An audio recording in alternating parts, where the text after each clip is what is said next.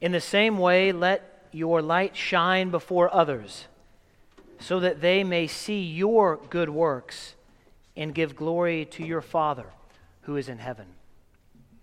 In the name of the Father, and of the Son, and of the Holy Spirit. Amen. You may be seated. While we weren't able to make it through the entirety of the Sermon on the Mount, this will be the last of my sermons on the Sermon on the Mount, specifically chapter 5. With Ash Wednesday and Lent, we'll pick up again in chapter 6, just with our regular liturgical rhythm. In the same way, let your light shine before others so that they may see your good works and give glory to your Father who is in heaven.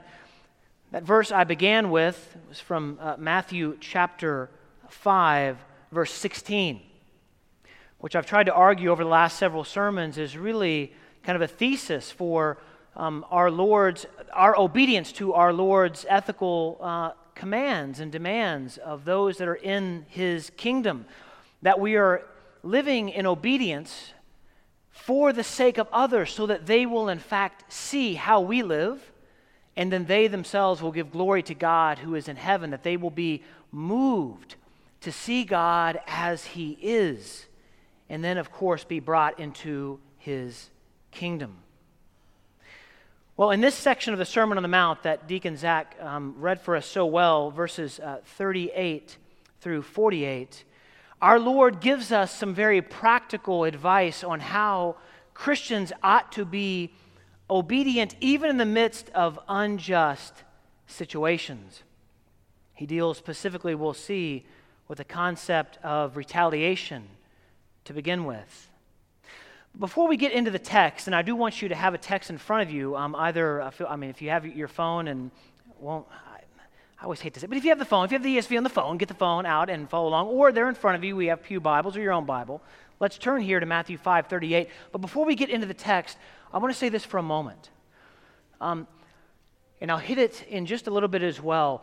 These texts here, Matthew 5:38 through 48, have often been used by Christians to say, this is the way that a country, a nation ought to be, in fact, governed, that what Jesus is really trying to do is set up this kind of perfect government here on earth. No, what our Lord is trying to do is He's trying to get His disciples, each of us, to be obedient to Him in our lives, offering our lives in obedience to His word for the sake of others. So let us begin. Verse 38. You have heard that it was said, an eye for an eye and a tooth for a tooth. This old saying, which we do find in the Old Testament, in Leviticus 24 nonetheless, we see it there. We also see it in the Code of Hammurabi in the 8th century, this law of retribution. If someone takes your eye, you are entitled to theirs. If someone takes your tooth, you're entitled to their tooth. Lex talionis, the law of the tooth, actually, I think translated from the Latin. But all that to say, at first we tend to think of this law as being a bit barbaric. This Old Testament law, it's barbaric, an eye for an eye and a tooth for a tooth. But let me begin by submitting to you, before we get to our Lord's deepening of this teaching, let me say this. This law that we find in the Old Testament and in the ancient Near East in general was not barbaric. Matter of fact, it was just. Matter of fact, it kept revenge from getting out of hand. You think about that Sicilian justice from Godfathers 1 and 2 at least. You break my kneecaps, and I'm going to take, a couple of your brothers and your sister and maybe your aunt and your uncle as well. The law of retribution, the Old Testament, kept justice from going past justice into injustice, into taking more than was taken from you. The early church believed this as well, that this was not unjust, but was just, the law of retaliation. St. John Chrysostom says, whereas thou sayest, because he command to pluck out an eye for an eye, therefore God is cruel, I say that if he had not given this commandment, then he would have been cruel. So let me begin here. The law of retribution, the Old Testament, was in fact a just one. But our Lord goes on in verse 39 to say this. You can see it there in front of you. But I say to you, do not resist the one. Do not resist the one who is evil. Here, do not resist means do not set yourself against. That's kind of a literal translation. Or even better, do not try to get even with them. Do not try to get even with them. We'll see that the rest of Jesus' practical commands here in these verses for the Christian deal with this phrase, do not resist the one who is evil, do not try to get even with the one who is evil. And this is a teaching that St. Paul and St. Peter pick up later in the New Testament. In Romans 12:17, whoa, that got really loud there. Maybe I should preach like that. That would be scary, kind of. All right. Romans 12:17, St. Paul said, did I hear an amen? Amen. Romans 12:17, St. Paul agrees with our Lord. He knew the teaching. He knew the tradition. Was he there for the Sermon on the Mount? Was St. Paul there for the Sermon on the Mount? The answer is no. He was not. He received the tradition, and what did he write in 12:17 of Romans? Repay no one evil for evil, but give thought to do what is honorable in the sight of all. St. Peter in 1 Peter 3:9 says this, do not repay evil for evil or reviling for reviling, but on the contrary, bless. For to this you are called, that you may obtain a blessing. Let me stop here by saying that Jesus' teachings here and his commands have been, as I mentioned earlier, co-opted by others to say, well, we need to set up governments that look like this. No, he wants the heart and the life of the disciple. We are often tempted, I should say, to resist one who comes to us with evil intention or with injustice, to fight back. We're tempted with that. John Chrysostom again says this, the Christian is not called to combat fire with more fire or with more intense fire, but actually we combat fire with water. That's the way the Christian lives, the Christian behaves. One theologian writes this, our immediate reaction to ill treatment from an evil person will be to get even with them or to pay back. But Jesus' counsel to us is on the contrary. He says, don't. His advice is not to fight them or to run away, but actually to stand in the midst of them and to speak truth. And we'll see that in the way that we speak truth and in the way that we conduct ourselves in the midst of those who want evil done to us or have bad intentions for us, the way that we react will actually have, if the Spirit moves, the ability for them to see what's going on in their heart. Or even further than that, for others that are watching the exchanges take place to see how the Christian combats evil with good. But if anyone slaps you on the right cheek, do what? Turn to him the other also. Teaching from our Lord, turn the other cheek.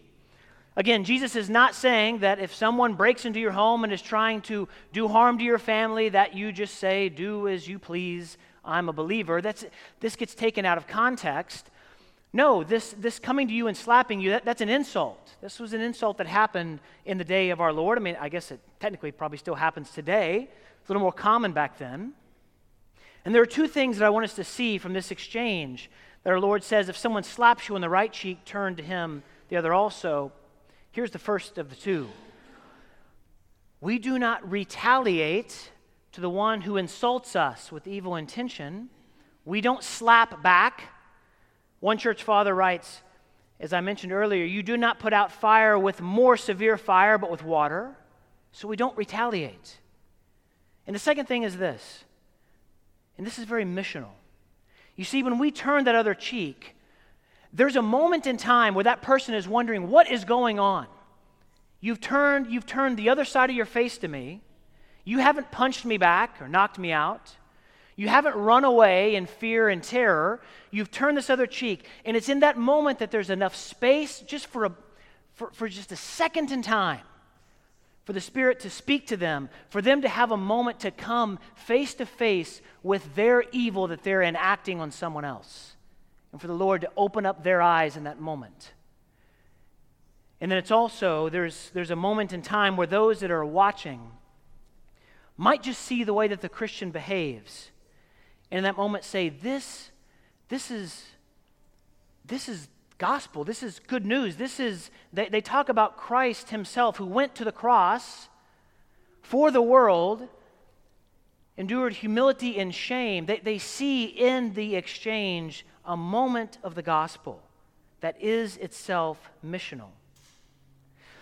There's one theologian that I read early on in my life, back in graduate school, who had this theory. Now, I'm preaching this to you as theory, not necessarily exactly how it may have taken place. But he said, if you assumed that the people involved in this exchange were right-handed, and you had someone that was standing in front of you, and they backhanded you, that was the slap, was the backhand. If they backhanded you on the face, if I were to be backhanded by a right-handed person, it would turn my cheek. If I'm hitting this way, I guess it would turn it this way. If I turn my cheek the other way to them, that's asking them to hit me with what? Not with another backhand, but with a forehand of force. And if they in fact hit you with the forehand of force again, others around are seeing the evil at play, at work. And matter of fact, even maybe they stop. They say, what is going on here? I was expecting them to hit me or to run or to flee, and they stop and they see the evil in themselves for what it is.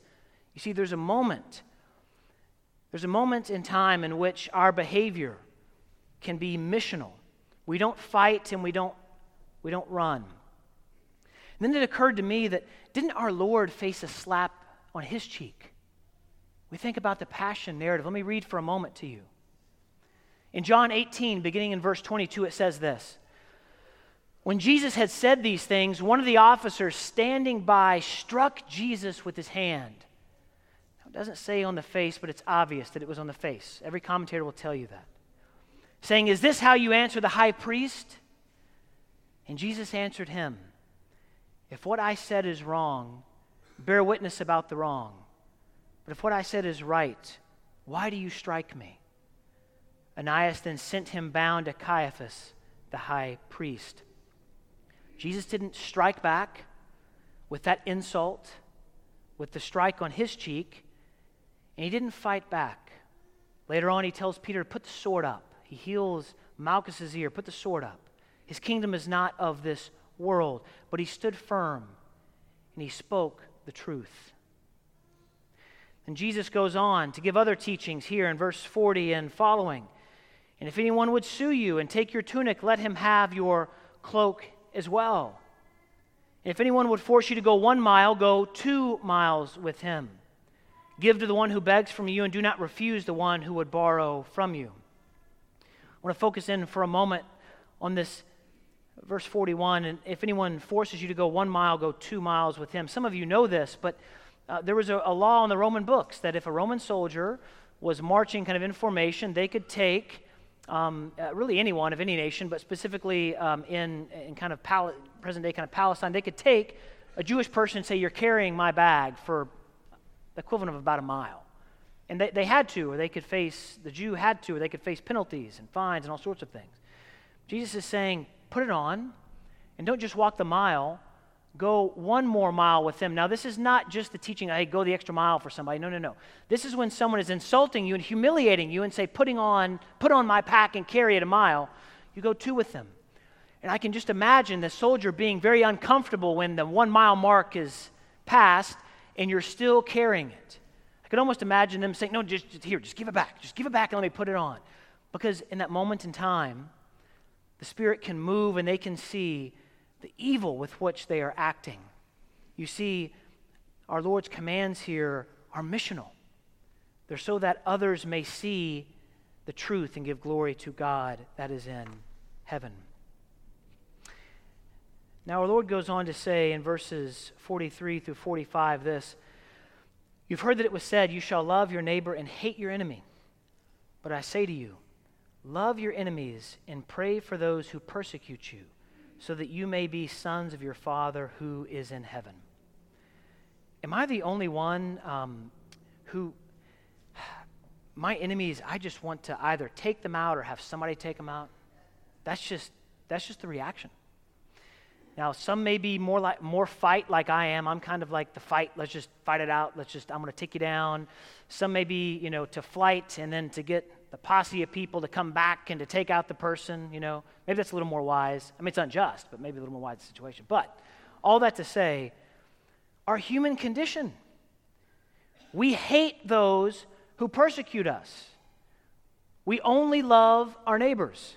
That's kind of like that's how we're born into this life through the fall of humanity. But our Lord is saying this, no, love your enemies. Pray for those who persecute you. And it's so easy to kind of go to, to world missions, it's World Mission Sunday today, and to read beautiful stories, real stories about how Christians in other parts of the world are being killed as they're praying for the people that are killing them. And we should go there first. They're fulfilling our Lord's command. You know what's amazing is the gospel is spreading because others are witnessing this otherness, this unexpectedness in the way that these Christians are acting. They're saying, no, I'm praying for you as you're persecuting me. But it's so easy for us to hate those who persecute us. And we think too about family, about friends, about those who used to be friends of ours. Brothers and sisters, we're called to pray for them, to be moved to pity and to compassion, not to hate, not to anger, to pray for those. I'm reminded, and we ought to be reminded of the seventh beatitude of our Lord that we went through several weeks ago. Blessed are the peacemakers, for they shall be called the children of God. For our Lord says, do all this, pray for those who persecute you. Don't just love your neighbor, but love your enemies, so that you may be called sons, and we might say daughters of your Father who is in heaven. Blessed are the peacemakers, for they shall be the children of God. Loving our neighbors is easy. Loving those who are evil is difficult. Our Lord goes on at the end of verse 45 to say this, for God makes his sun rise on the evil and on the good, and sends rain on the just and on the unjust. You see, this is a subtle indictment of the way that disciples often live. You see, God in his mercy, he sends rain on those who love him and on those who are actually against him. I mean, and we see this, right? He sends rain for those who are evil and those who are good, for those that are just and for those that are unjust. If God the Father can do that, can we not pray for those who persecute us? Because in doing so, we're being ushered into the character of God in heaven. Finally, moving on, verses 46 through 47. For if you love those who love you, what reward do you have? Do not even the tax collectors do the same? And if you greet only your brothers, what more are you doing than others? Do not even the Gentiles do the same? When we love those who are not our neighbors and our family, when we love those who persecute us, when we love those who actually cannot give us anything in this life. And matter of fact, they may not give us anything, they may not be able to give us anything, or to go even further, they may be the ones giving us the things that are what we don't want, that we shouldn't want. When we pray for them and love them, we're showing the world that there is another way to exist, another way to live, that comes down from our Father in heaven. It's in these moments of turning the other cheek, of praying for those who persecute us, that we actually begin to be that salt in the light here in this life. And now we end with verse 48. You therefore must be perfect as your heavenly Father is perfect. Now you may remember that I began this sermon series with a thesis that God requires not perfection of us, but what? Obedience. Perfection and not obedience. When we use that word perfection in English, we often think of course, getting everything exactly right all the time. And that's what I mean. He required that perfection, and Jesus Christ himself fulfilled that. And we can't, in this life, be that kind of perfect, but we can be obedient. We can be obedient. So what then do we make of verse 48? Jesus saying, "You therefore must be perfect, as your heavenly Father is perfect." Teleoi is the Greek here for perfect. We see the word telos, or end, or goal from this. It can easily be translated, I think is better translated as perfectly mature, as mature. Therefore, then we should be perfectly mature, full, complete, just as our Heavenly Father is mature and complete. And brothers and sisters, we know that the road to maturity looks like following our Lord in the commands that He set before us in this sermon. It's not an easy road. In following our Lord's teachings, specifically the ones that we've seen in chapter 5 over the last few weeks, we are showing the world a different way of living and of being, an existence that shows the love of God who sent His only Son. I know I've repeated that a few times in this sermon, but I don't want us to miss that, beloved. I'm convicted quite often about how I treat family or those who have wounded me or hurt me, that I clap back. I want to dominate. I want to at least give an eye for an eye, if not, the Michael Corleone situation going on there. We want that. But when we don't do it, when we say, "You have persecuted me and I'm not clapping back at you, I am praying for you," you're turning the other cheek, speaking truth. In the midst of that situation, there's a moment in time in which the Spirit can work and they see another world and they're drawn into it. Let me end with this. And I know I say that about 5 times at the end of every sermon, but this is it. This statement and then a prayer. Many of you, I know, have failed miserably in this command. If you've known me for more than about a half an hour, you know I too am with you in failing miserably, in not praying for those that have hurt us deeply because of evil intentions. We have not turned the other cheek, but we have sought to destroy others. We failed, I know, all of us. But here's the beauty of the grace that our Lord gives us. If we ask for forgiveness and we repent, He moves our sin as far as the east is from the west. And I guarantee you there'll be another moment in time. Now, I'm no prophet, but some of you are probably going to get a text when you leave here from somebody you know. And it's going to be that moment in time that you can act out of anger, out of hate, or even out of a basic sense of justice. Let me call you back to the words of our Lord to go beyond that, to pray for them, to love them, to not refuse them, not to retaliate against them. Where we sin, repent, and that Lord will move us on until we die into that perfect maturity that every Christian is called to have in this life. Beloved, let me end with a prayer from St. Thomas Aquinas on having a virtuous heart in this life and showing it to the world. Let us pray. Give me, O Lord, a steadfast heart, which no unworthy thought can drag down, an unconquered heart, which no tribulation can wear out, an upright heart, which no unworthy purpose can tempt asunder. Bestow upon me and us understanding to know you, diligence to seek you, wisdom to find you, and faithfulness that might finally embrace you in the end of all things. In Jesus' name, amen.